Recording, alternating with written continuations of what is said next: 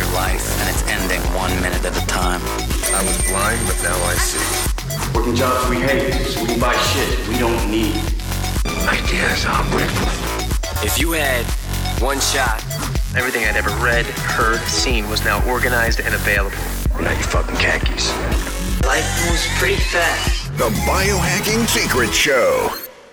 What's up, biohackers? Anthony DiClemente here, and I am excited because in this episode, I sit down with Seth Knapp. Seth is a serial entrepreneur, high-performance coach, blogger, and speaker. Him and his companies have been featured in magazines like Entrepreneur, The Next Web, publications like The Wall Street Journal, and much, much more. Seth's superpower is hacking consciousness. So if you guys have read books like Stealing Fire, you're going to really love this episode. We deep dive into some of the different substances Seth has found to be beneficial in upgrading consciousness and cognitive performance. Some of them are legal, some of them are a little less legal. So disclaimer, before doing anything, please discuss with your physician or general care practitioner.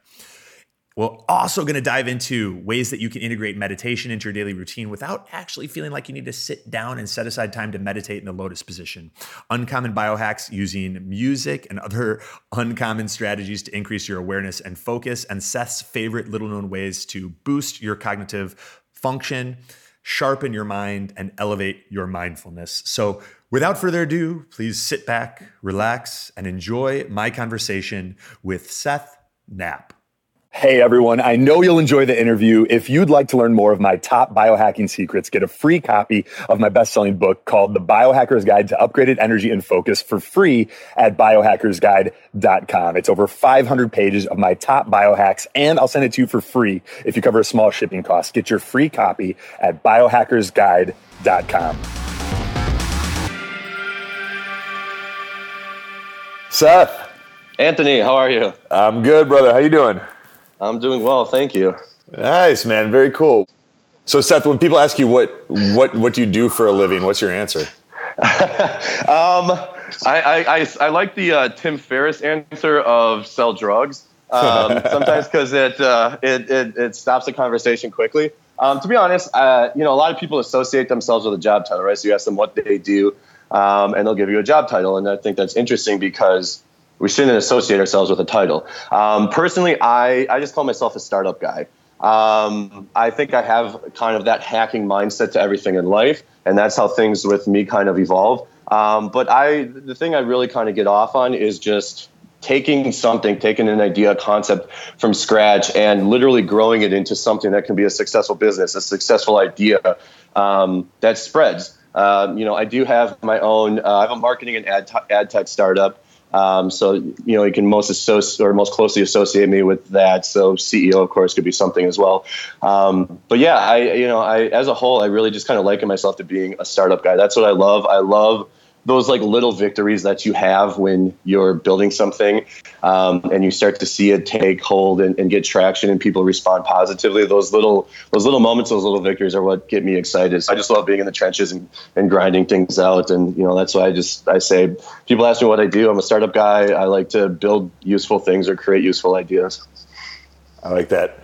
How did you get to where you're at today? Like what's, if you could share your story, how you got into growth hacking and consciousness hacking and startups. And you mentioned your football background a little bit.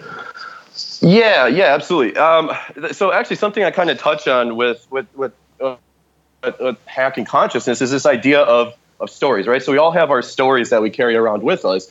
And that really shapes our decision making, which is something I can touch on later in terms of it not really being a positive thing. So for me, if you go all the way back to my story that kind of got me here is I grew up, I had a father who was a drug addict and alcoholic, ended up committing suicide, had mental health issues. My mom at that time was also newly diagnosed with multiple sclerosis. So she's disabled in a wheelchair. My dad passed away, left us with $250,000 in tax bill from taxes he didn't pay on a business because of his drug problem that we didn't know about. Basically went from, lower middle class, but a fairly normal life to, 5, 6, 7 years old, just completely and utterly thrust into just complete poverty.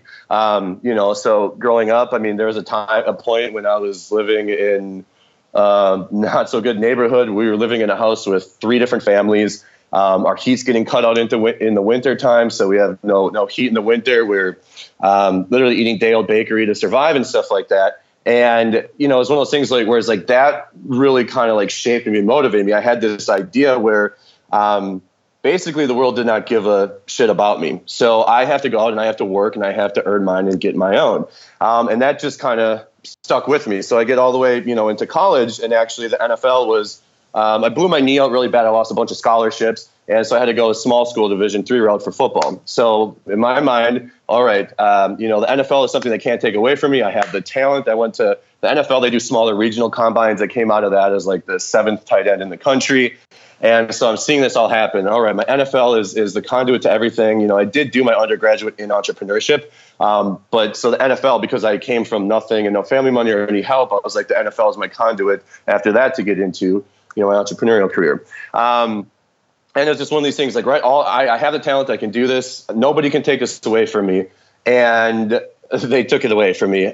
Basically what happened is that was the year of the NFL lockout. So what happened that year is the lockout went so deep into the year that there was no rookie free agency. I played at a small school, so even despite me doing really well at the NFL regional combine, small school guys signed free agent deals. So what happens is you sign your free agent deal and you have your rookie, your OTAs and your spring training and all that stuff where they're evaluating you. Well, the lockout went so deep that none of that ever happened. It didn't exist. So what happened is it wasn't just me, of course, but there was, probably a couple hundred guys who didn't get a shot because there was just no rookie free agency that year due to the lockout. They basically had to jump right into training camp, which meant there wasn't any time to evaluate lower talent. First string guys got a lot more reps than possible. So once my agent kind of informed me like, listen, it's not happening this year. My world kind of fell apart for basically a day. I've always kind of naturally been pretty resilient. I honestly don't know why, but it was. So I kind of wake up the next day and it's like, all right, well, at best I have a year till I, get myself in shape and, try to make a run at it again, but I have to do something in the meantime. And I just realized at that point I was so checked out. I was a year into my master's. I was so checked out that I was done. I knew I was done with school. And what I realized, I was so consumed by the NFL that I kind of lost my soul in the process. And I realized, like, had I even made the NFL, I probably would have been a scrub doing everything I could to make the team for maybe 2 or 3 years and then, making league minimum and walk out. And I realized just how much it consumed me that I lost so much of myself in the process. So now that, I was doing okay consulting, I was picking up clients and really just kind of working. Had this idea that came as a result of actually a pain point with social media marketing that my clients saw. And, kind of had that light bulb moment that they call it. And that's when my startup came about. I had this idea. So we started moving forward on that. And we were doing extremely well in the beginning. A lot of really good PR. And we were like, oh, man, we're raising money. We got to go because we're going to miss out and everything, which is not the case. So we were a little misguided there. And what happened is I didn't build what was probably the right team. And it's nothing against anybody on the team. It just wasn't a right fit with everybody. So basically we got to a point where had a kind of clean house. Some people were let go. Other people walked away, understandably so. And what happened in the process is my adrenals completely crashed on me from just overworking and being too stressed out. I was an unhappy person. I wasn't sleeping, but I wore it as this badge of honor, right? Because I've had so much go against me in my life that I have to outwork and out hustle and outgrind everybody to make things work.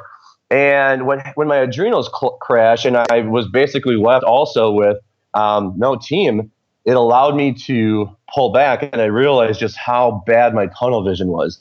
And to be honest, I read the book Obstacle is the Way by Ryan Holiday, and it completely changed my life. It gave me this unbelievable gift of new perspective. So I started diving into stoicism and different mindfulness practices and the science of happiness, and kind of created this amalgamation of all these things in it that I started applying to my life in this one kind of core concept, which would be the idea of hacking your consciousness on this path to ascension in life. And since then, it's really been this guiding force. So, if I go back to my story, we treat it like it's this really positive thing. So I went through a lot, had a really tough childhood, and I turned it into a positive, right? So I fought through and it tested my mental fortitude and I came through. So I tell myself like that, this is great, right? Like I give old meaning with new meaning. Because I went through this, I am this and I'm happy with this. The problem was I thought I was happy and I wasn't, because I was a miserable human being. And I realized that I let my story of my childhood affect my decision making in my current life. And it almost ran me into the ground and killed me. And that was really this huge kind of awakening that, wow, I need to let this stuff go. It's not maybe the best thing. Like I can still work really hard and hustle, but do it in a smarter way and not have to allow my past to dictate how I am in my future. And that's really what's kind of gotten me to this point now, this idea of constantly creating more mental space and being a freer, happier individual that works smarter, not necessarily harder, now is just a guiding point in everything. And it's great because it creates more, there's more creativity, there's more ideation, which leads to other ventures, better relationships with people. And it's kind of had this windfall effect, but it's really kind of been the last 2 years, I can say, where I've just gone on this, like, I delve into this mission. And, to me, I think that's kind of the essence of hacking with whatever you're doing. It's kind of a school of hard knocks approach. You don't go to college to learn all this stuff. You find this stuff out by testing it and becoming more efficient and better with it in the real world. And that's the stuff I've kind of applied, but from more of like a higher level, philosophical approach. How would you contrast your worldview prior to Ryan Holiday's book, just using that as a turning point in your journey? If you can compare and contrast your worldview before and after, how you saw business, relationships, and your health, and then we'll discuss your worldview and those three categories post. Yeah, absolutely. Yeah, and that's spot on. I mean, that book I can definitely say was the catalyst and the defining kind of turning moment. So prior to it, big picture it was very narrow. Our worldview determines our values that we have. So I can kind of say, my values that I had at the time were incessant work habit. I wasn't paying attention to my relationship. I'm extremely lucky now to still be with my girlfriend at the time. Who was with me at the time, that she stuck this up with me. Again, a narrow approach to health. I worked out still, but it was very quick. It wasn't a dedicated effort. I didn't focus it as one part of life, right? So it was work.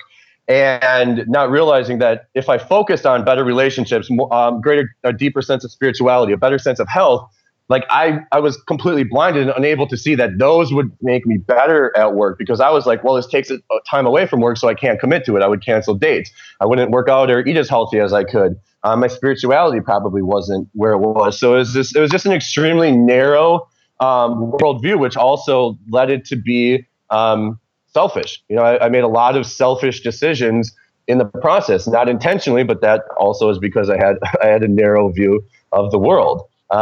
Basically, what I can say post is I've, not necessarily it's been a path, because there's different levels of consciousness you can actually ascend up to. There's 8 of them.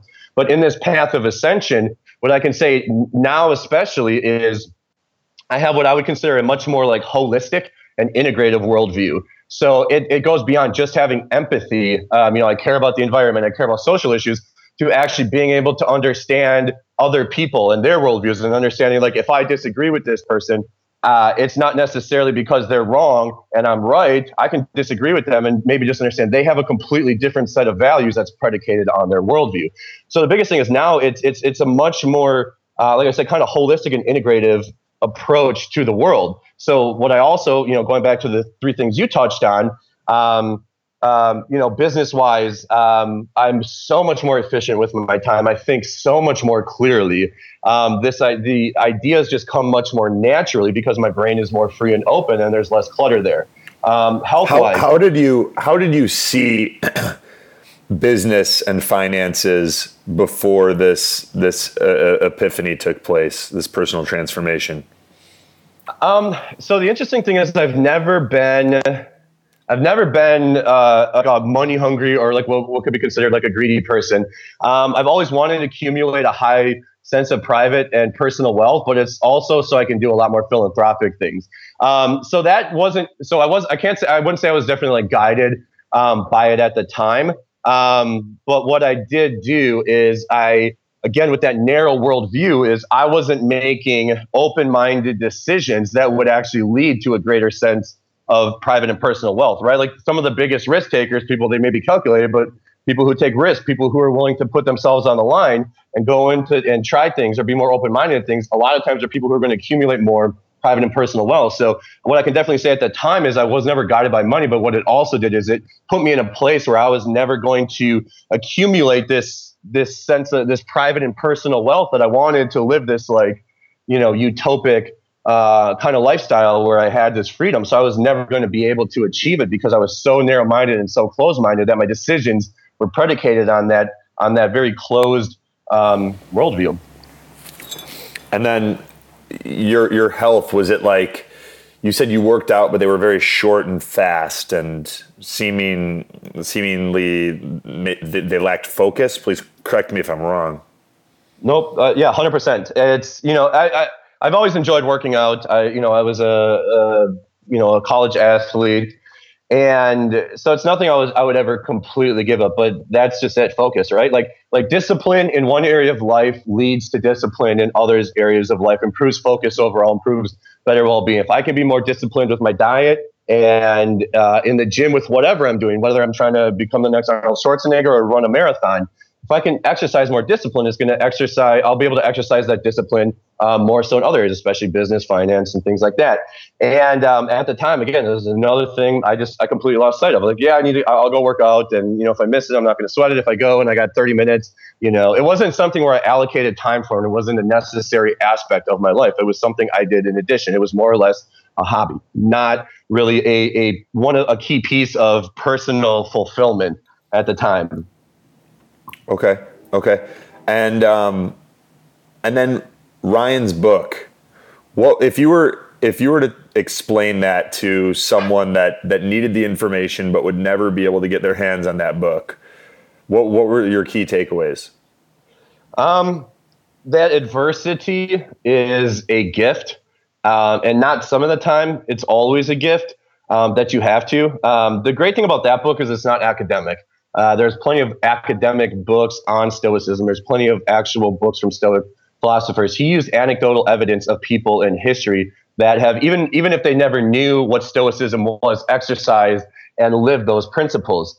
So what you walk away from it is this realization that, man, no matter how bad you feel for yourself, there's people who have been through worse and struggled through more and have come out of it on top. So if there's one takeaway you'd want to go, a nugget from the book, if you were never able to get your hands on it, it would be that no matter what happens to you, I don't care what the adversity is, no matter how down you feel or how much it feels like the world is just kicking you in the ass,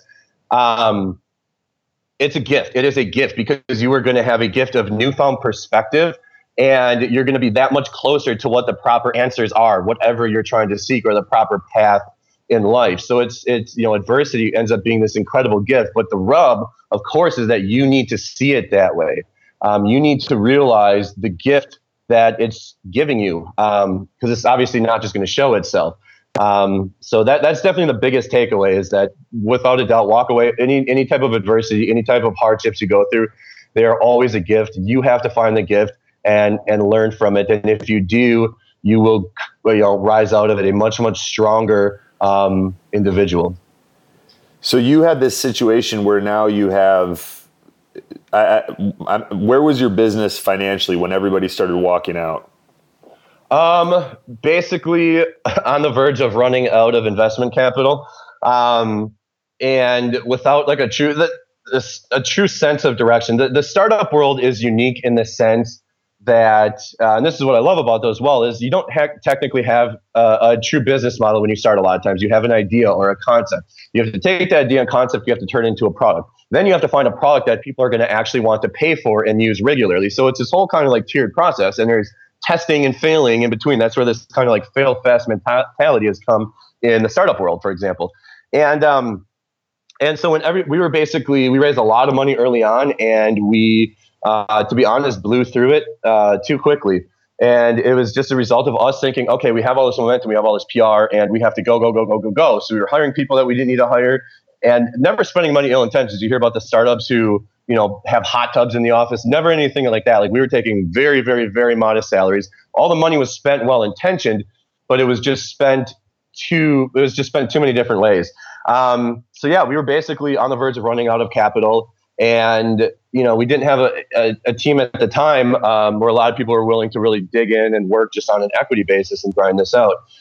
So it definitely from the surface wasn't a good look, and I guess as a whole wasn't a good place. But again, it goes back to that adversity. I learned so much about myself, and most importantly, the direction of this company, where I was able to go, because at the time we had a business model, but that wasn't sustainable, and we were just going, and we weren't kind of stepping back. And this forced me to completely step back and, take this company in the direction that I felt like it really needed to. And again, complete blessing as a result.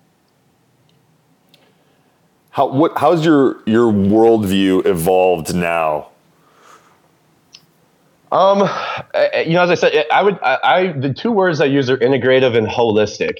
I'm not going to, sit here and say I'm some, monk who floats when he meditates on the side of a mountain. I'm not that in tune with the world by any means, but what's happened is, the empathy comes to mind. My level of empathy has grown through the roof. And the greatest thing about this, the only way you get to that point is through complete grace and humility on your end. So, for everything from sales, like a sales aspect in business, to relationships, to spirituality, when you can not only see the rest of the world, but actually understand other people and recognize the differences in their worldviews and understand like why I have these values, right? Politics are something I liken it to all the time. You have a Bernie Sanders supporter and a Trump supporter, complete different ends of the spectrum. They butt heads. Sometimes they even literally get into fights. Both think they're right and literally can't see the other side because they're on different planes of consciousness. What I've basically been gifted as a result through these efforts in the past couple of years is an understanding of those different levels of consciousness, understanding why this Bernie Sanders supporter and this Trump supporter butt heads and can't see the other's point of view. I can see both of their point of views and can be completely understanding to, regardless of what side of the aisle I sit on politically. It doesn't faze me when other people disagree. And again, that carries over into everything. It has strengthened my relationship tenfold. I realized, what I was doing, excuse me, I realized what I was doing prior to that in terms of making selfish decisions. For the business, it helps a lot when you're determining, when you're trying to determine like making your product right for the market, being able to sell your product, when you can really understand other people and their motivations and build products around other people's pain points and what they're looking for. Spirituality has increased and everything. So it's gone from this narrow view that was like literally tunnel vision going straight out from my eyes to actually truly feeling connected to everybody and everything in the world. And now from there, just trying to increase that. So it's definitely what I would consider almost like a holistic type of worldview versus a very, very kind of selfish tunnel vision type of worldview. If someone knows that they're not good at that, maybe they have a hard time seeing other people's perspectives, they're very rigid in their beliefs and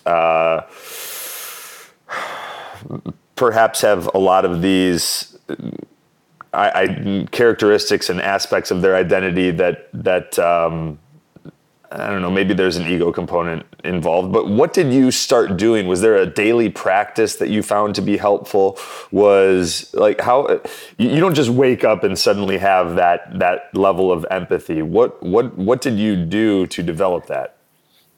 Great question. So it started with meditation. It started with reading, actually reading meditations as well daily. So reading Stoicism. The biggest epiphany and realization I kind of had, I was reading a book called Focus by Daniel Goleman.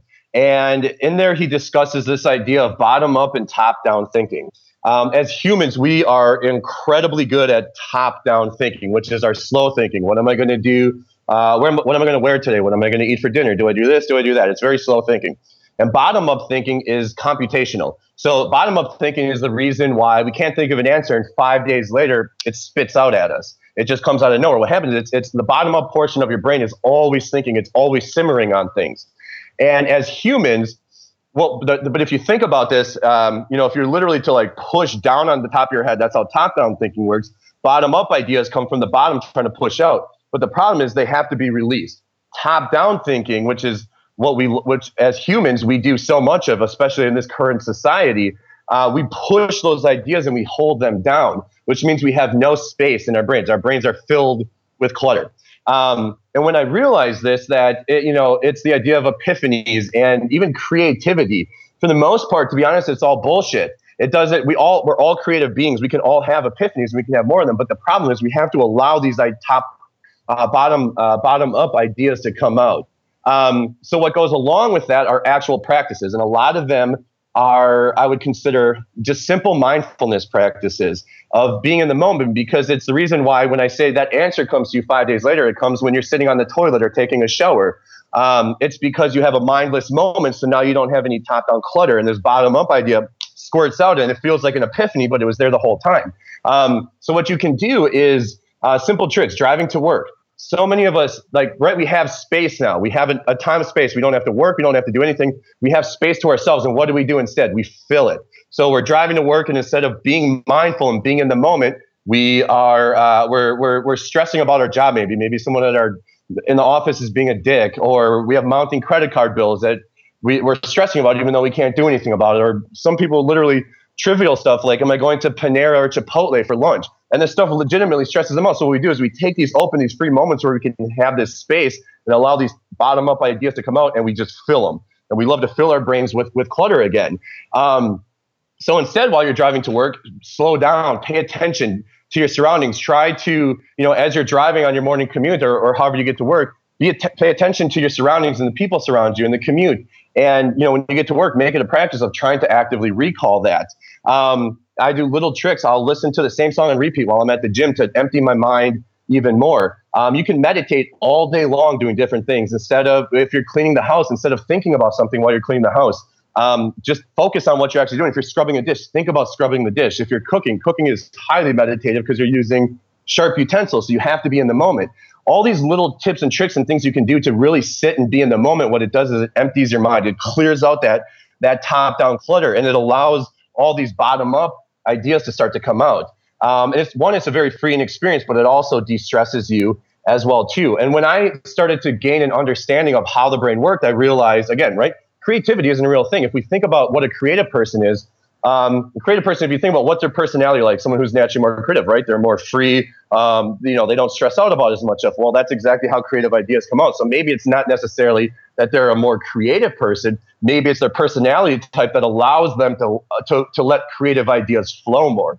So when I realized it's actually much more of a science, I started applying a lot of this stuff. I started paying attention to my drives and to my surroundings and taking things in. I would stimulate my brain. So I would stimulate novelty. I would walk different ways to different things, drive different ways, do things differently. So your brain is being stimulated and being novel, because when it's being stimulated like that, you empty it out and you free those things. And there's just all kinds of different mindfulness practices that you can do all day long. And when you start to do that, it is an unbelievable awakening, because the correlationary effect is, oh my gosh, I'm more creative. I have less stress in my life. And then what you develop as well too then is that greater sense of empathy. You start to be able, because now you're paying attention, you're looking outside of yourselves, and you're not just caught up in your own brain filling it with clutter. And it becomes this incredibly almost overwhelming experience when you start to see these things just naturally come together as a result of a lot of these practices. How do you meditate? What's your preferred methodology? So quite a bit. So I haven't gone. I would love to get certified in transcendental meditation, or TM. I haven't done that yet. I actually use an app called Headspace. It's a guided meditation app, probably one of the two most popular. I think it's phenomenal. It really helps me, right? Because I'm one of those, my mind it races, and not in a bad way. Like I need white noise at night to turn off my brain and everything. So having this guided meditation allows me to focus inward more. And clear my mind when I have someone actively guiding me through this. Like, if you start to do this, don't do this. That reminder has been very powerful. But like I said, there's a lot of ways, meditation is about mindfulness and also mindlessness. So simple tricks I do is, if I'm at the gym, I will literally put one song on repeat, because it just that monotony naturally empties the mind more. And I notice I have much more creative ideas a lot of times when I'm at the gym. Do you choose songs that don't have vocals when you do that? No. I focus. I'm a huge music fan, so I focus on stuff though that I definitely is creative. So I mean, artists, regardless of what you think about them, Kanye West, you being the proverbial you, I think is an extremely creative being who's done things in music that nobody's has been. So I'll listen to like a Kanye West song on repeat a lot of times. What's your go-to? My go-to is actually Only One by Kanye West. So it's a song. I joke like the size of Kanye's ego or seeming ego at times. She has a song with Paul McCartney that you never hear Paul McCartney on. Only Kanye would do a song with a Beatle, and you'd never hear the Beatle. But it's this beautiful song, that you can tell they just like did it in the studio, and Paul McCartney just almost plays this like broken keyboard, and it's just Kanye singing, and it's just bare bones, but it's about his daughter, and it's just, to me, it's so beautiful. And that song seems to really open me up. But honestly, sometimes I'll listen to some hip hop songs and things like that. I like a lot of underground hip hop. Sometimes it's inspiration, but I can say without a doubt, Only One by Kanye West is really kind of my go-to song in that regard. All right. I've only heard that a couple of times when I think I watched the music video once or twice, and I'll have to give it another couple listens. All right, so that's a good. I like that tip a lot. So playing a song on repeat and just looping it so that eventually your brain gets used to the monotony and then can settle in. Exactly. Yep. Your brain gets, and it's just a way, because our mind's naturally empty when we're at the gym. There's a study that was done that showed focus and non-focus, and we're most focused during lovemaking, and then second most focus is at the gym. So if we can do things that improve that and empty the brain even more, because focus empties the mind. Playing a song on repeat, it will have those kinds of effects where the mind empties that much more. And again, you allow these ideas to come up. But more importantly, what you're doing is you're teaching yourself how to be mindful. Most importantly, how to empty the mind, how to remove clutter. Because it's just like with anything, you can train the brain. So if you want to get better at basketball or shooting free throws, you shoot free throws and you play basketball. With this, you do active things to practice it. But you can also, be mindful of during the day as much as you can. If you feel your mind slipping, or if you're feeling like you're starting to fill it with clutter, stop yourself. Now, it's obviously easier said than done, but the more you do that, what you're doing is you're making an active neural connection there. You're saying to your brain, pull yourself back in, don't go out there, or don't worry about this. And what happens is your brain over time will start to learn as well too. So it's very much just a conscious type of effort, but there's so many little things you can do where eventually it starts to become second nature. And now your brain is trained to actually be mindless and more mindful versus being, completely full of clutter and filling up all the space, that precious space that you do have. What are there any other practices that you work into your daily, weekly, monthly routine like that myself and the listeners can kind of take away and play with? Absolutely. So there's a couple hacks I use that are extremely powerful to this idea of creating more space, right? We have no space in our minds. We love, as human beings, we just fill it, and we stress out about things. So it's impossible for us to create a higher level of consciousness and more empathy because we're focused so inward. One of those things are rackets. So there's this idea, think about a pizza shop in Italy or in New York, I'm sorry, and it's owned by the mafia, and these customers are going in and they're paying their cash and they're thinking it's a pizza shop, but really, there's some nefarious activity going on behind the scenes. And it's a racket, right? So it's a front. Well, we do this in every day of our lives. So you can do these hacks, which are recognizing your rackets. Because what a racket really is it's kind of letting yourself off the hook for something. It's, somebody does this all the time, so I'm going to do this, or they do that all the time, and I'm going to do this. And, for example, with myself, going back to kind of the stories I told you, I said, and, I had this racket that, with myself, with my relationship was a great example when I was so focused inward, that I would make these excuses, right? Like, I'm working on something bigger. You're trying to build $1 billion company, right? So I have these excuses to let myself off the hook from maybe canceling dates and stuff like that, instead of like owning up and being accountable. When we go through rackets every single day of our lives, whether it's with loved ones, we may not be being honest with them, but what we're doing is we're not being honest with ourselves. So we put up these fronts to let us off the hook. Just simply recognizing and being honest with yourself and be real with yourself that you're putting up these fronts and you're letting yourself off the hook requires you to be accountable for things. And you just that natural progression of owning up to these fronts or these rackets that you put up in every day of your life causes you to be much more self-actualized and causes you to be much more honest and real with yourself. And that accountability has paramount effects.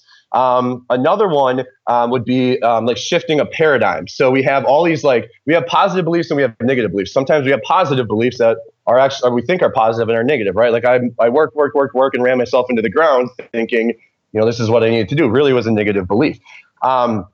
We have a lot of negative beliefs that we continue to reinforce. So I talk about ascension, right? We want to ascend to higher levels of enlightenment and consciousness and empathy, to a more holistic worldview. Well, many of us, we can also descend as well too. And that's what, recognizing these these negative beliefs can do. So, for example, I actually heard someone use a really good example of, I believe love is pain. So I have it ingrained in me that love is pain. And why? Because I see it in my environment. My parents went through a really bad divorce, right? So I went to these people, I don't believe love is real. I grew up in a loveless marriage. So what happens as a result of me believing this and seeing it to be true in my environment, I take action on it. So now I get in bad relationships. I get involved with toxic people because I don't have self-worth, because I believe a good relationship isn't true. And every single time you get into a bad relationship, it's almost like a screwdriver. You're twisting it deeper and deeper and deeper. You're reinforcing that negative belief, which is causing you to become less and less happy, less mindful in your life, and actually descend down consciousness. So if you recognize negative and self-sabotaging and self-limiting beliefs, you can instantly hack them just by making a conscious decision. So you can hack any part of this kind of paradigm, your belief, your environment, your action. Environment could be a perfect one. So, right, I'm terrified. I think terrorism is taking over America, and it's, everyone who's Islamic is here to kill U.S. citizens, or whatever that say. That's a really extreme approach. And so I see it to be true in my environment. Maybe I watch a lot of Fox News. My friends believe it. So I take action and continue to reinforce those beliefs. Well, what if I choose, maybe I don't want to believe this to be true. I can instantly change my environment. So now I shift my environment over to a positive thing. Maybe I go and take a vacation. This is why travel is so important, because it exposes you to novelty. I take a vacation to an primarily Islamic country, and I immerse myself in the culture, and I realize, holy cow, nobody hates me here. And this religion, for the most part, is love, and maybe there's more people that go extreme with it, but as a whole, it's a loving, caring religion. So now I saw it to be true in my environment, so now that belief system, my actions start to change and start to shift. Maybe I don't get as nervous if I see someone of Islamic faith in the airport, and every single time I get less nervous, what happens is now that belief gets reinforced and goes deeper and deeper into a positive one. So by simply shifting something on when you realize you have a negative belief, if you can recognize what in your environment is causing you to have that belief and what negative actions you're taking as a result, you can make an instant change to start, basically twisting that screwdriver in a more kind of positive fashion. So if you can recognize your rackets, be honest with yourself, realizing when you're putting up a front, and just self-actualize and realize you're being dishonest and inauthentic, that will have paramount effects. And then understanding what your negative beliefs are, understanding what's causing them to be true in your environment and what actions you're taking, and make conscious decisions to shift those paradigms. Those will start to create an incredible amount of space and create an incredible amount of empathy, which just has an unbelievable domino effect. Yeah, it's like that exercise where someone says, all right, so, and anyone listening that hasn't done this can play along if they want, but you say, all right, look around the room and see how many things you can notice that are red. And then you give the person, 10, 20, 30 seconds to look around and notice everything they can that are red. And you say, all right, now stop, close your eyes. And the person closes their eyes. You go, all right, name all the things in the room that were green. And they're like, oh. And we have a tendency, like when we're looking for something, we will see evidence of that in our environment and consequently selectively ignore things that run contrary to what we are consciously looking for. Yeah, absolutely. And you know who would actually do really well at that test are children or adults who have ADD. We treat ADD like it's this horrible thing, but maybe it's just a different way of looking. Because if you test children on, like, the teacher might be talking and it might be doing arithmetic on the board, and you may ask them what they're talking about, they may have no idea. But if you ask them he or she to tell you again all the red or green things in the room, even if they close their eyes, they're going to do best on that. There's this theory that a million years ago when we were cavemen, like we lived in this fight or flight response, which is also kind of the theory of why we fill this with space, right? Like if we were a caveman and we strayed from the tribe, like we got eaten by a T-Rex. So we have this like fight or flight response like ingrained in us to not have any space because we always had to be on edge. And this fight or flight response, I think as well, to be very aware of your surroundings, they think may actually be a genetic feature in terms of ADD. It may not actually be an actual condition. It may be a result of our evolution. And for some people, this fight or flight response has stuck with them that they, as we were maybe a million years ago, when we need to flee at the drop of a heartbeat, if we saw something unusual or something that was life-threatening, they think that actually may have been a carryover effect to now. You're completely right with your point. And it's interesting when you, again, develop that understanding of it or that more holistic approach that, you can see ADD children as maybe not having a condition and maybe we shouldn't outcast them. And maybe they're just a different type of thinker and they take things in a different way. They're absolutely, it's amazing when you have test them on different type of subjects like that and awareness, how much more aware they are than someone else who might be more focused on, what's on the board. Yeah. And 4 kind of fun things that tie into what you're talking about. And like sometimes you're a really busy guy, as am I. It can be challenging to make time for meditation, even knowing how important it is. And certain things that can help.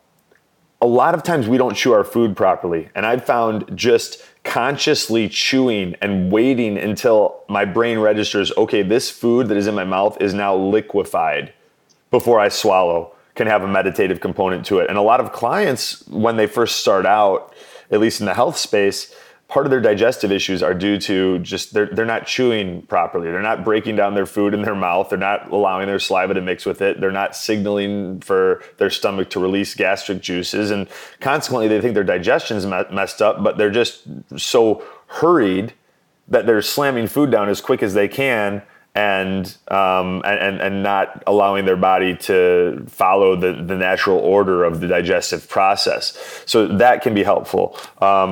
When, exercising, particularly for me, it's like going on a jog, like an easy jog, mouth closed, just breathing in and out through the nose.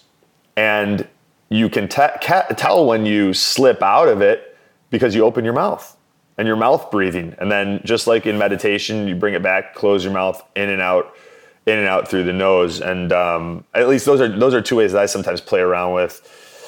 Training a focus and mindfulness and incorporating a meditative component to life, if without necessarily sitting in the lotus position and setting aside half an hour. Yeah, absolutely. I think you're spot on with that. And there's just, if you think about, there's endless activities. We live in this society where we have no concept of time. Right. So that's why there's time flies by. Oh, time's fleeting. I lost track of time.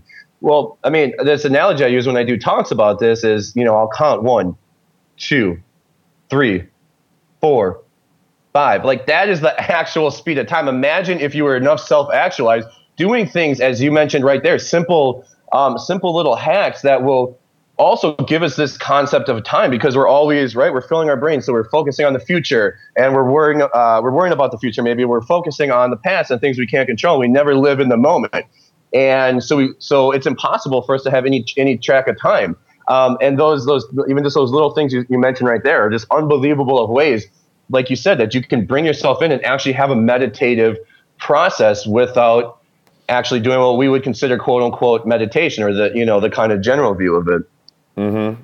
I was talking to a client yesterday, and she's in her 60s. She's trying to get back into the dating scene. And part of her doing that and building out some of her profiles, she had a video filmed of her. And I asked her, she's like, I didn't like what I saw on video. And I was like, well, can you elaborate a little bit? And she was like, I was anxious. When the other person was talking, I was looking around, almost like I was ADD and absent-minded and not paying attention. She goes, and then when I was talking, I would focus back in. But when I saw myself on camera, I realized that I'm not giving people my attention. I'm not present.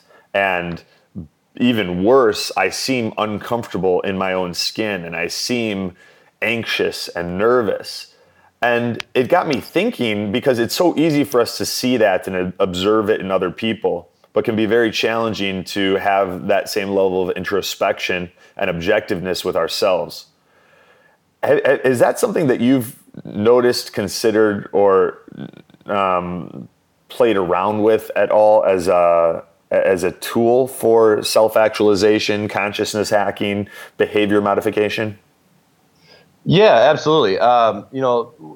Everything you just touched on there is on point. Like, right, this whole idea requires us to be conscious beings, living in the moment, mindful, and it is, in this day and age, it is so hard.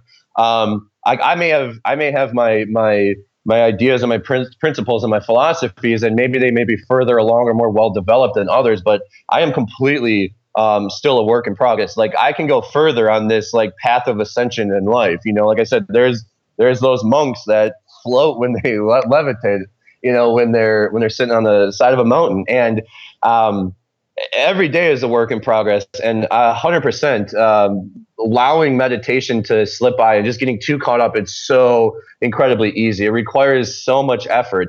But at the same time, it's has just unbelievable effects on life. So the very first place I take, and I think part of what's allowed me to come to this point to take in different things I've learned from other coaches and books I've read and kind of put all this stuff together in these types of philosophies, is the fact that the one thing I can say for myself is I do take a very, very hard look at myself in the mirror. It may vary on a day-to-day basis just how hard it is to look, but I am constantly trying to improve myself. And it's because I've seen, wow, look at where I've come in 2 years.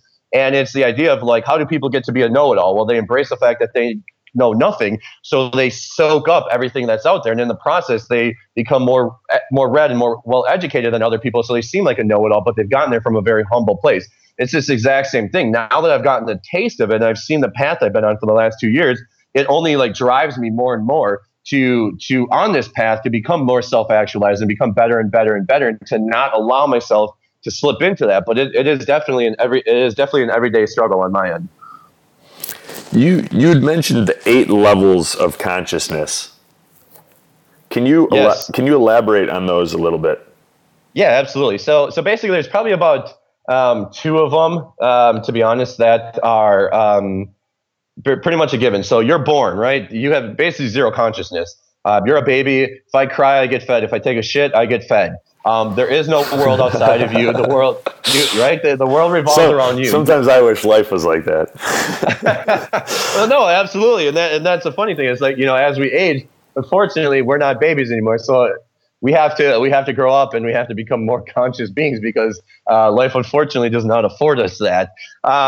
So as you ascend up to the next level is basically a natural ascension. You can call it toddlers, 5, 6, 7, 8 years old, maybe. But this is also a place where parents can have a very profound role in the development of their child as a conscious. So now you start to realize you don't really know what empathy is for the most part, but you start to recognize there's other children, right? Like I need to share my toys. It's a good thing. I start to know what right or wrong is. And of course, this is where the parents can start to play an integral role by starting to impress these things upon their child. The next path up would be preteen teenagers. So this is, I realize there's a world around me, but I don't care, right? I am self-destructive. I want to punch my way out of things. If I'm in the back seat and my parent tells me to put my seatbelt on, I don't. Why? Because you told me to put it on. So I start to develop more of a level of consciousness and understanding of the world around me, but I am completely and utterly self-absorbed. As you get beyond that, you become you could be, and this is where ages can vary dramatically, and this is why it actually can be a very powerful thing to understand consciousness, because you can actually look at other people and we don't, it's no longer race, gender, age, especially. We're on different levels of consciousness, and that's how we can act with people. So the next page up would be, all right, I understand there's rules and laws. I have a very deep understanding of right or wrong, and I follow those rules and those laws to a T. I'm a very simple-minded person. I don't have my own ideas. I don't have my own thoughts. I just do as I'm told because I recognize what right is. As you ascend up from there is again, another very selfish approach, because what happens, and this is actually where a lot of highly successful, like type A personalities can be. If you think of like that 80s version of like the Wall Street, broker, the big boastful guy, this is where a lot of guys are, because you now develop enough consciousness to have your own ideas and thoughts. So much so that you're fine with breaking rules, but you're also super selfish and leveraging that. So a lot of times you can be hyper driven and hyper successful financially. But again, all the other main areas, so spirituality, relationships, your sense of community, intimacy, all those other things suffer as a result of this focus on financial success. So a lot of people can get stuck on this fifth level. I believe it's orange. So if you can ascend up from that to the sixth level, this is the final level of what they would call first tier thinking. So now you liken it to, so now you start to have you start to develop this integrative approach to the world. So I understand, like, I care about the environment and I care about social issues and I have a high level of empathy, but you're not quite at the point where you can understand other people's worldviews, right? So when I go back to the Donald Trump supporter and the Bernie Sanders supporter, right? They're on different levels. So maybe the Bernie Sanders supporter is on a different level of consciousness, and maybe it has more empathy and a better worldview, but they're not to the point where it's like, Donald Trump supporter, you are wrong, I am right, we're going to butt heads over this. Like they're not to the point where they can understand, okay, I understand why you're upset and why you like Donald Trump, and that's fine, and I disagree with you, but it makes sense. So those are first tier thinking. So those are still where we are more or less still thinking within ourselves. As we ascend upwards, the levels of consciousness grow. So if you actually look, the theory of this is called spiral dynamics. So if you look at, basically think of how we would like draw a tornado as a child. We basically draw a spiral that gets wider and wider as we go up. So as you go up there, it's color coded to represent the different levels, but it also gets wider because as we do this, we start to create more space in our brain, which is what allows us to be more mindful and more empathetic and have this more integrative approach. So now the next step up would be 7. Now this is the first of the 2 that are second tier thinking. So this is where, like I say, things start to become integrative and holistic. So now maybe I'm still a staunch Bernie Sanders supporter, but I care even more. I have even more empathy for the world. I care more about the environment and social issues. But I'm also at a point now where I can understand other people's worldviews and why they adopt the values that they are. I don't consider myself right. I don't consider themselves wrong. I consider us different and being guided by different values. So this is when you really start to become one with the world. That second tier, that 7th level is really, what you want to aspire to. And the final level is what I would hope to get to, but I'm definitely nowhere near there. And that's like the very Zen. Like you are literally completely and utterly just one with the world. Nothing can faze you. No one can make you angry. No one can hurt you, no matter what harm they cause you, which is very much a Stoic principle as well too. You are just completely and utterly one with the world. You understand everything makes sense. All those little missing puzzle pieces are put together, and you just understand the world, all of its inhabitants, people's actions, and everything completely and utterly clearly. And as I said, so this is the path of ascension, going up this spiral as it gets wider and wider. Oftentimes, though, we can descend. So maybe we are super open-minded for a while, and we love diversity, and we have a lot of empathy for others, and then as we get older, we can start to descend. Maybe we have one group of friends and there's no diversity, and we stop exposing ourselves to novelty, things that stimulate the brain and keep our worldviews greater and more holistic. So we start to lose our view of the world. We stop understanding about other people, and we can actually descend. So it's the path. Ideally, the goal should be ascension. But the funny thing is, most of us, as we hit a point in our life, we hit a block that we're never able to get over, and then we start descending. Which is why those hacks, especially the paradigm shifts I talk about, recognizing those belief systems and then changing your environment to start reinforcing a positive belief is such a powerful hack on your path towards ascension. How do we reconcile the goal of ascending with the desired end result of ascension with the maintaining of a detachment from outcome? I'm sorry, a detachment from what? From outcome. What do you mean? Can you explain that a little more? Like a lot of times in Buddhism and various philosophies that teach mindfulness, it's you have an intention, but you release attachment to a specific outcome, and that therefore allows you to be more adaptable and to counterintuitively reach that desired outcome more effectively. So it's like if we're trying to ascend, that effort, that trying is almost like a recognition of the fact that we have not yet ascended. And we have this desire for what we want to achieve, yet at the same time, we want to be focused on where we are right now. Is any of that making sense or not really? Yeah, absolutely. That makes perfect sense. And the answer is it's very difficult because, as you mentioned, with Buddhism and stuff, that you do have to release and let go of the outcome, which is very difficult, right? Because we are very much an outcome and results-oriented society. I tell, like an example I'll use a lot of times is, so what I do is I expose myself to as much creative novelty as possible. So like live music shows are amazing. For me, I literally look at going, even though I love like live music, I literally look at going as going to a show as a means of self-improvement and growth, because I'm taking in this novel that's different than this creative stimuli. My brain it's inputting it, right? But for it to manifest itself in a good idea, I have to, improve my bottom up thinking and slow down my top down to allow these ideas to manifest into something positive. So for us, so many times it's like, okay, I did these hacks and it's 2 days later and I'm not seeing the difference. I'm not on the next level of ascension or whatever it is. So it's very difficult. And obviously, without being too cliche, it requires a high level of consciousness of understanding this is where I want to go.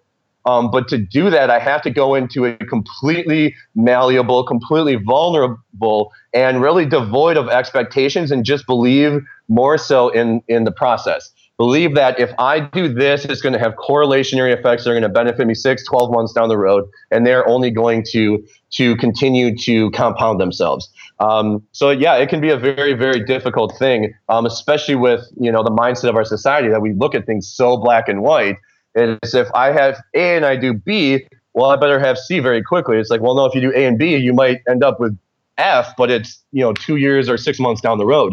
And it's definitely just a belief in the system and just paying very close attention to, again, those little victories. If you can just find, every now and then you'll have these moments where I was more mindful. I actually, something that comes to mind is I was listening to your podcast with Andrew Huberman, and you talked about the shooting. I believe, right? You were training a client and there was a shooting. Am I correct? Yeah. Yeah. It was funny because when you said that, I had the exact same moment. And actually, when I thought about that, I'm like, those are huge, huge moments in terms of mindfulness. Now, Andrew took a different approach to explaining it. To me, the way I see it is, probably a couple months prior to that, I was driving on the highway and a car literally spun out of control right in front of me and whipped all the way across the highway. And it was slow motion. I literally calmly put my foot on the brake, and my heart rate didn't even increase. I was like, wow, like that happened in such slow motion. I mean, this car was right in front of me. Most people would be having their life flashing before their eyes, and I just calmly stopped. And it literally didn't even get my heartbeat racing. And I so when I heard your story, I related very much to that, because those are some of the signs like that. I'm an extremely mindful person. I'm happy, like things are happening in the moment. So much so that I'm able to control myself in even highly, highly stressful situations like that. Now, that's obviously an extreme example, but you will have these kind of little moments where you realize how much more mindful you are, or how you're growing in empathy, or lo and behold, I do sales for a living, or most people, life is sales, and I'm starting to have more success with it, and I can't figure out why, like what's happening. Well, maybe you're more mindful and empathetic, and to the point of you're able to be a really good listener, and you're able to pick up on cues that people are doing, and you're able to address pain points more. It's things like that. It's literally this idea that the missing puzzle pieces in life will just come together. They're not going to slap you in the face when they come together, but they will.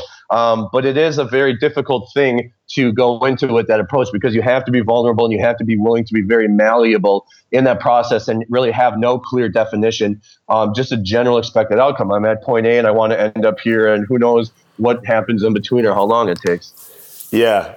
You said something earlier too that I thought was really fascinating. It was the idea of identifying negative or disempowering beliefs and then, trying to change those. And you, in your own example, you referred back to kind of, your story growing up and some of those things that you went through and how that impacted your beliefs and your operating system for a long time until what, it sounds like that operating system kind of came crashing down and you realized that you needed to reevaluate things. And one of it's so often that because because what we've gone through and those life experiences is we'll say it's real. We keep going back to that and thinking about those things. And what's a belief? It's really just a thought that we think over and over again, right? But because to us, these experiences, whether good or bad, are real, I'm just being realistic. We think them over and over and over again, and therefore create those beliefs in ourselves. And sometimes, consequently, that is a disempowering worldview and belief system that results. And something that can be helpful is like taking our story, our life story, and just writing it out, doing a somewhat simplified version, just hitting the big emotional pain and pleasure points, the highs and the lows, and doing it like one sentence at a time. And then you do that first without any judgment. You're just telling your story and putting it on paper. And then you label the different beliefs or the different events that have impacted your beliefs. Or you can look at it as empowering event, disempowering event. And you start to pay a little bit more attention to how much do I think back on this? How much has that impacted my model of the world? And just going about it a little bit more deliberately and a little bit more consciously can be helpful, and perhaps in some cases allow us to circumvent. I went through a similar thing where my whole world came crashing down when I got really, really sick. But allow your experience, my experience, where maybe someone listening can do this exercise, elevate their consciousness, and maybe circumvent some of those disasters and not have to wait for their operating system to come crashing down before they start tweaking the software. Yeah, absolutely. No, I think that was perfect. I would call that cutting the rubber band. You liken our past to, like, you have this rubber band wrapped around your waist, right? And you're just stretching it out, and all it's trying to do is pull you back to it. Right? Those are our stories. Those are the things we hold on to. And what happens is, as that rubber band is stretching and trying to pull you back, we're constantly being pulled back to our past. And what it's doing is guiding ourselves in the future. But the fact of the matter is, we live on this track, right, that goes all the way back to when we were born and all the way forward to whenever we're going to die. And right now, this very moment, we are on this teeny tiny little place on this track that is the moment. But the rub is that this is where living actually takes place. So if you are constantly being pulled back to your past, what happens is your present self is unable to make the appropriate decisions it's supposed to, because your past is actually guiding your future decisions. So kind of what you're doing, like by almost writing it down and almost having a cathartic approach to it, what you're doing is you're essentially cutting that rubber band that's your past, which allows you to be in the moment, right? Like, I still work hard and I still hustle. It's a necessary evil, but I've gotten smart at it, and now I'm extremely happy with the pace of my life and everything. And because I used to have a chip on my shoulder like crazy, and I would just literally look for excuses to put that chip on my shoulder. And I thought it was this really positive thing, right? Because it motivated me. But I realized how negative it was. Like, I can still do what I do and not just be angry at every single person who I think doubts me in the slightest. And then it's such an incredibly freeing experience. So now I'm much more capable of making the proper decisions for the future of my life, because I'm making them with a clear consciousness. And I'm able to make the proper decisions for my future path. And I'm not, or at least doing as best as possible to not allow my past to determine how I proceed in the future. So that kind of process you're talking right there would almost be like cutting that rubber band loose. Yeah, I like that.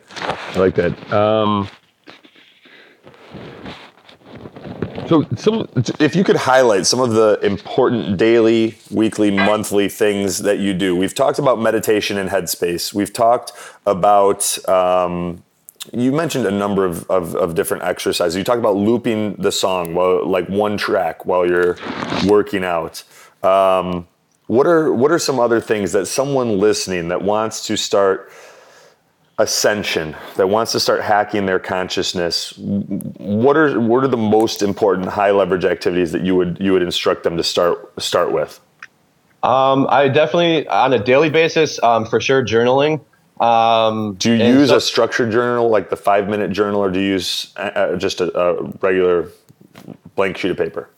I use a 5-minute journal. Yep. And I believe in that structure. One, because it's easy to commit to, but it focuses, I love the gratitude focus of it. I understand gratitude is now becoming a buzzword, but it's amazing, like just how powerful gratitude can, like, I don't tend to focus on big things, right? Like someone's like, oh, I'm happy I have a roof over my head. Okay, obviously. But like when you can actually wake up in the morning and begin your day by focusing on one thing I do, again, it's a stoic approach. If I'm stressed out, like out of my wits, and I know I shouldn't be, I need to not let this affect me, I write down, I'm grateful for the stress that I have right now because it is a byproduct of me following my passions and pursuing my dreams. You know, I'm a little under the weather right now. So I'm grateful that I'm sick because it's a teaching moment. It's a realization of how much I need to appreciate being healthy on a day-to-day basis. So I like to focus on things like that. I think they're very, very powerful. It's focusing on your gratitude for the negative things and focusing on tiny little things. I'm thankful for the books that are on my shelf because they've done more for me than the $70,000 I put into college. I think journaling is a very powerful thing. My morning rituals are I don't follow them 100% to a T, but I read. I start off by journaling. I read. I meditate. I read. I will actually do. So I use the Lumosity app, neuroplasticity games. I think they're just very good at keeping your brain functioning quickly. What neuroplasticity games? The Lumosity app. Oh, Luminosity or something? Yeah, Lumosity. Yeah. So I think that's very good at just keeping your brain like really sharp and focused and quick, which again keeps you in the moment. So I think those are a really good way to start the day. I'm a firm believer in morning rituals because I think it just sets the tone for the rest of the day. And structure, kind of on a bigger, it may not be an everyday thing. Walks. I am a huge fan of walks, but again, be mindful in your walks. Don't go on those walks and just think about everything that's stressing you out in your life. Pay attention to your surroundings. Pay attention to nature. It's amazing what that kind of just input can have, that, or the effects that can have on your everyday life. And then of course, again, the bigger things I can touch on, it's those paradigm hacks. It's shifting your belief systems, recognizing your rackets, recognizing your stories and then finding ways to let go of them so that your past doesn't guide you. Those are kind of the three big things that I would say on like a, if it's a monthly basis or something like that to do it, or more kind of big picture stuff. If you were dropped off on a deserted island indefinitely, what 3 books would you bring with you and why? So definitely The Obstacle is the Way. Actually, you know what? I wouldn't. I would do Meditations, which is by Marcus Aurelius, which is mostly a lot of what Obstacle is the Way is based off of. Marcus Aurelius is my Meditations is my favorite Stoic philosophy book because he wasn't a Stoic philosopher. He was probably the best practitioner of Stoic philosophy. So you're getting it from someone who didn't create the philosophy, but who literally lived it in a way that Jesus Christ would be proud of. Let's just put it that way. So it's amazing how just reading a couple pages of meditation on a daily basis can just set the tone for everything. So definitely I would read Meditations. I would, the next 2 books I would say would probably be, I would say Bold by Peter Diamandis, because it's his follow-up to his book Abundance. And the idea is like, we live in this abundant world. Technology, there's so many resources that with zero budget, you can build $1 billion company. The reason being is I think that would keep me dreaming. I would think it would keep me thinking big. It would, here just in the book, not to go for something that's 10% better, but the 10x things, right? Go after these moonshots in life. So I think it would be very powerful for me in terms of like maintaining that type of a mindset. Because who knows, maybe that inspiration with staying humble and open-minded would help me get off the island. So I would say that would probably be my second one. And then, very good question. On the third one, I would probably say, that is a good one. If it's only 2, Two is cool. I have two strong ones that come to mind. I say the third one I would have to think about for a little bit, but yeah, I would say those two, because meditations would just keep me humble, and keep me going on a daily basis, and realize that I'm alive and I'm here and I have everything to be grateful for. And bold would, I think, just keep me dreaming in the toughest of times. Now I'm excited about this. I mean, those were great answers. I'm excited to hear your answer here because I know you're so into music. Three musical albums. Same question. Ooh, 3 musical albums. Okay. Yeezy or Yeezus by Kanye West. Really? Yes. Not critically, because that was Kanye West self-actualizing. It was him just bare bones. If you listen to it, I mean, he's even got a song called "I'm a God," but it's not like an egotistical song. It's Kanye West. Like, basically his path was, he's brilliant. Like, imagine what it was like, the way I'm a bit of an apologist for him, but imagine him coming out, wanting to be a rapper. No one thinks you can rap because you're not a gangbanger or a bling blinger. And he proves the world wrong. And not only does he prove the world wrong, he's the biggest artist on the planet, right? So he's like, got to this point by being very humble, but now is constantly being faced with ego. Like, F you, like, look at what I accomplished. And then his mom died, and he dealt with it in a horrible way. Like, if you look at when, like, the Taylor Swift thing and everything, that was all when he admits he was drinking heavily and dealing with his mom. And so Yeezus, Kanye West just in general is like one of my favorite artists, but that album, you can just hear the self-actualization, that you can hear him realizing who he is and his best, and what people love to prey on are his worst moments. The thing is like, if he's not this ego, like, no one who's an egomaniac would be able to realize themselves in that way. And lyrically, yeah, I mean, it's this incredibly just bare bones, just raw album. The second one would be probably Alan Stone, and it's Alan Stone self-titled. Alan Stone is, oh my gosh, if anyone listening to this, go check him out. I argue the single greatest voice on the planet, and nobody thinks that's true because most people don't know who he is. He is this neo soul singer who was put on this planet to be a soul singer. He's got like long red hair, thick glasses, looks geeky, and the guy just has pipes for days. How do you spell that? Alan Stone. So it's Allen and then Stone, Stone. Like, I just saw him a week ago in this tiny club of like 200 people. And I mean, not only was he given this incredible, like, this amazing voice, but he like has all the soul to back it up. Like, he was just put on this planet to be a soul singer. Are you talking about that 2012 album? I think Alan Stone's self-titled would be the 2012 album. Yep. Okay. Yep. His new one is phenomenal, but yeah, the self-titled is his best. And then the final one would be probably Otis Redding's Deep Cuts album. Can't think of the name. It's not like his greatest hits. It's like his deep cuts. It's like his hidden tracks. Alan Stone, I think, has probably got the greatest soul voice ever.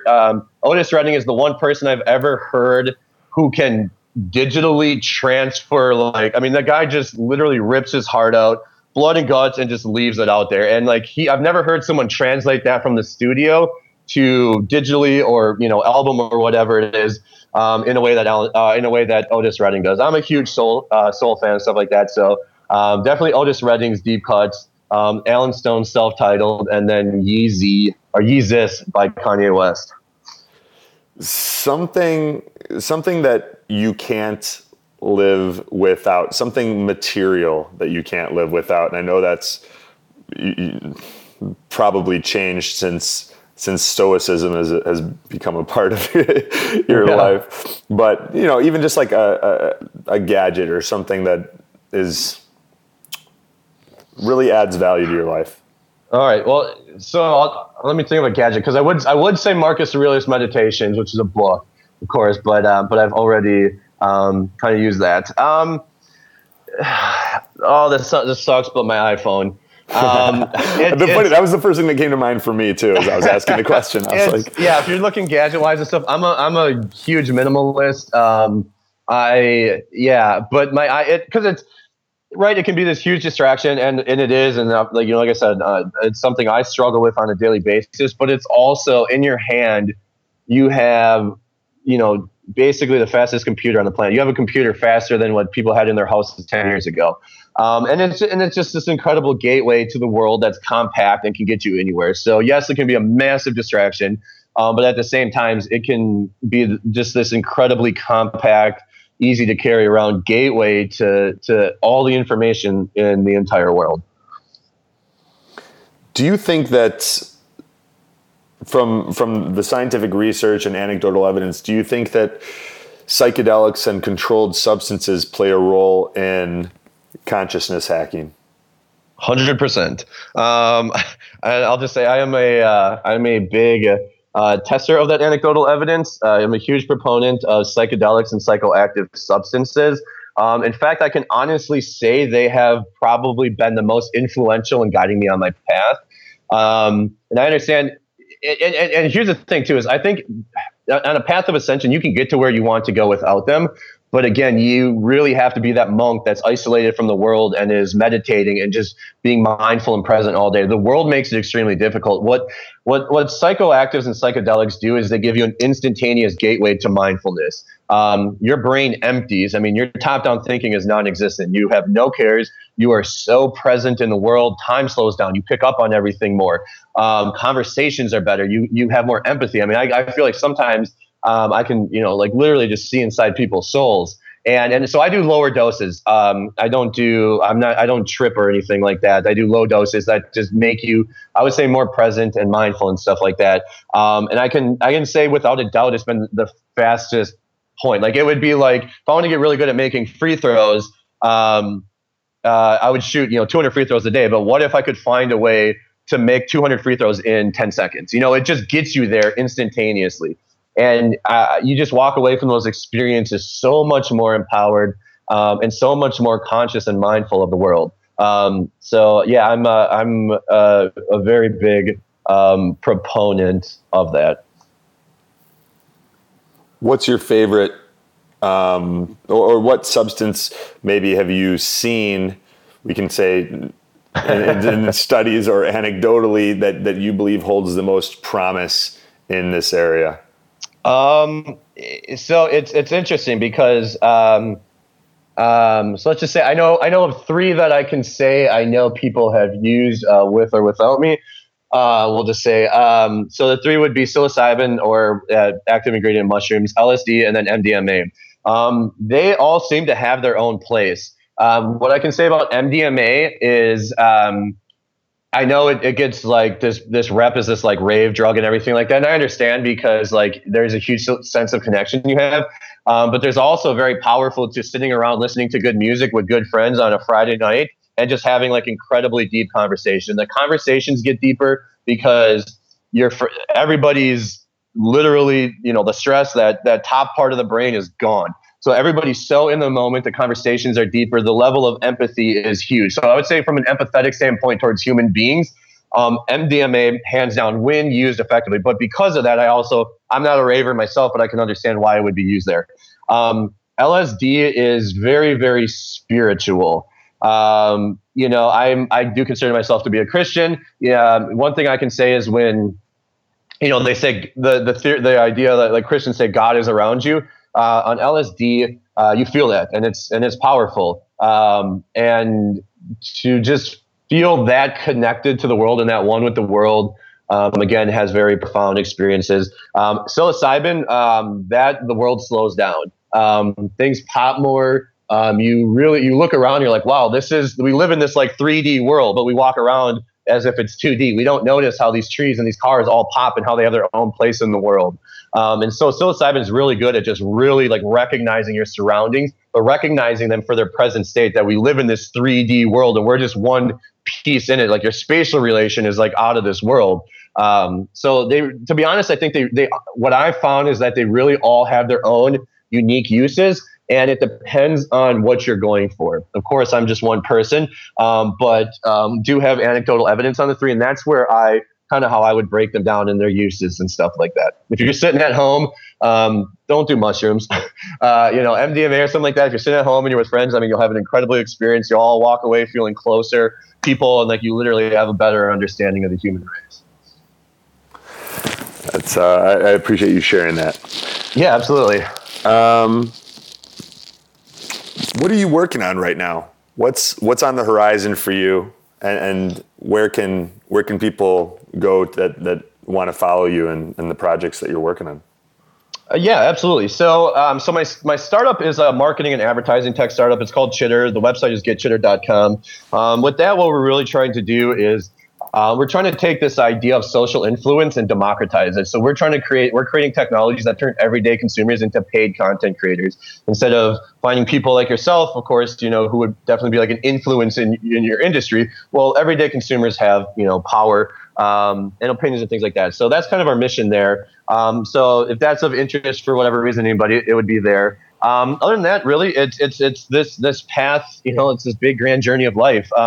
I am going to start kind of pursuing more in terms of speaking and things like that for this idea of consciousness hacking, this path to ascension, because it was something I just started putting out there for my team as a way of like, hey, we really want to make you guys better, more well-rounded individuals. And the response has been so good that it's one of those things like I feel like for whatever reason, I just have a unique take on a unique perspective, whether it's my past experiences, the way I've approached them in a positive way, et cetera, et cetera. But it's something I feel like needs to get out there more. So I'm going to definitely make that more of a mission. So in that regard, I tweet. I do like Twitter. So you can, everything is I am Seth Knapp, IAMSETHKNAPP. So if you want to find me on Instagram, on Twitter, it's at I am Seth Knapp. And then website is www.iamsethnap.com. Seth, this has been great. I appreciate all of the advice and tips and stories and everything that you shared. We're very open about. For someone listening, and if they want the one thing that will have the greatest impact on their ascension, where would you tell them to start? I would say it's a 1 and a 1A, but they both kind of go hand in hand. It's understanding where you are on this level of consciousness. I discussed the theories. If you want to discuss them in that link, just Google spiral dynamics. That's the theory behind it. So obviously it's not finite science, but I do honestly believe that that's how we really sit in the world. Understand and recognize where you are, because if you're not honest with yourself, there you go. That's a racket, right? Be honest with yourself, where you are. Even if you're not on a level of consciousness you would like to be, great. Now you know how much room there is to grow and improve. So it's that self-recognition of where you currently stand, and then understanding how the brain works, like how we begin to create this space. Because if you don't create space, you're unable to do any of these hacks and stuff like that, because you're constantly filled with clutter and you can't be present in the moment. So understanding that top-down and that bottom-up approach, if you understand that, then from there, you know how to start doing even just little hacks and things like that on a day-to-day basis. So if you can understand where you actually are on the level of consciousness, be honest with yourself, and then really have a deep understanding of the difference between bottom-up thinking, which we want to improve, and top-down thinking, which we want to limit because we do it too much. That 1 and 1A will be extremely powerful, because that's your base for everything from there on out. Seth, thank you. You've been really generous with your time and knowledge and wisdom, and I appreciate it. I know that our listeners will appreciate it, and I thank you, sir. Yeah, absolutely. I thank you a lot, and I really appreciate it. I had a blast.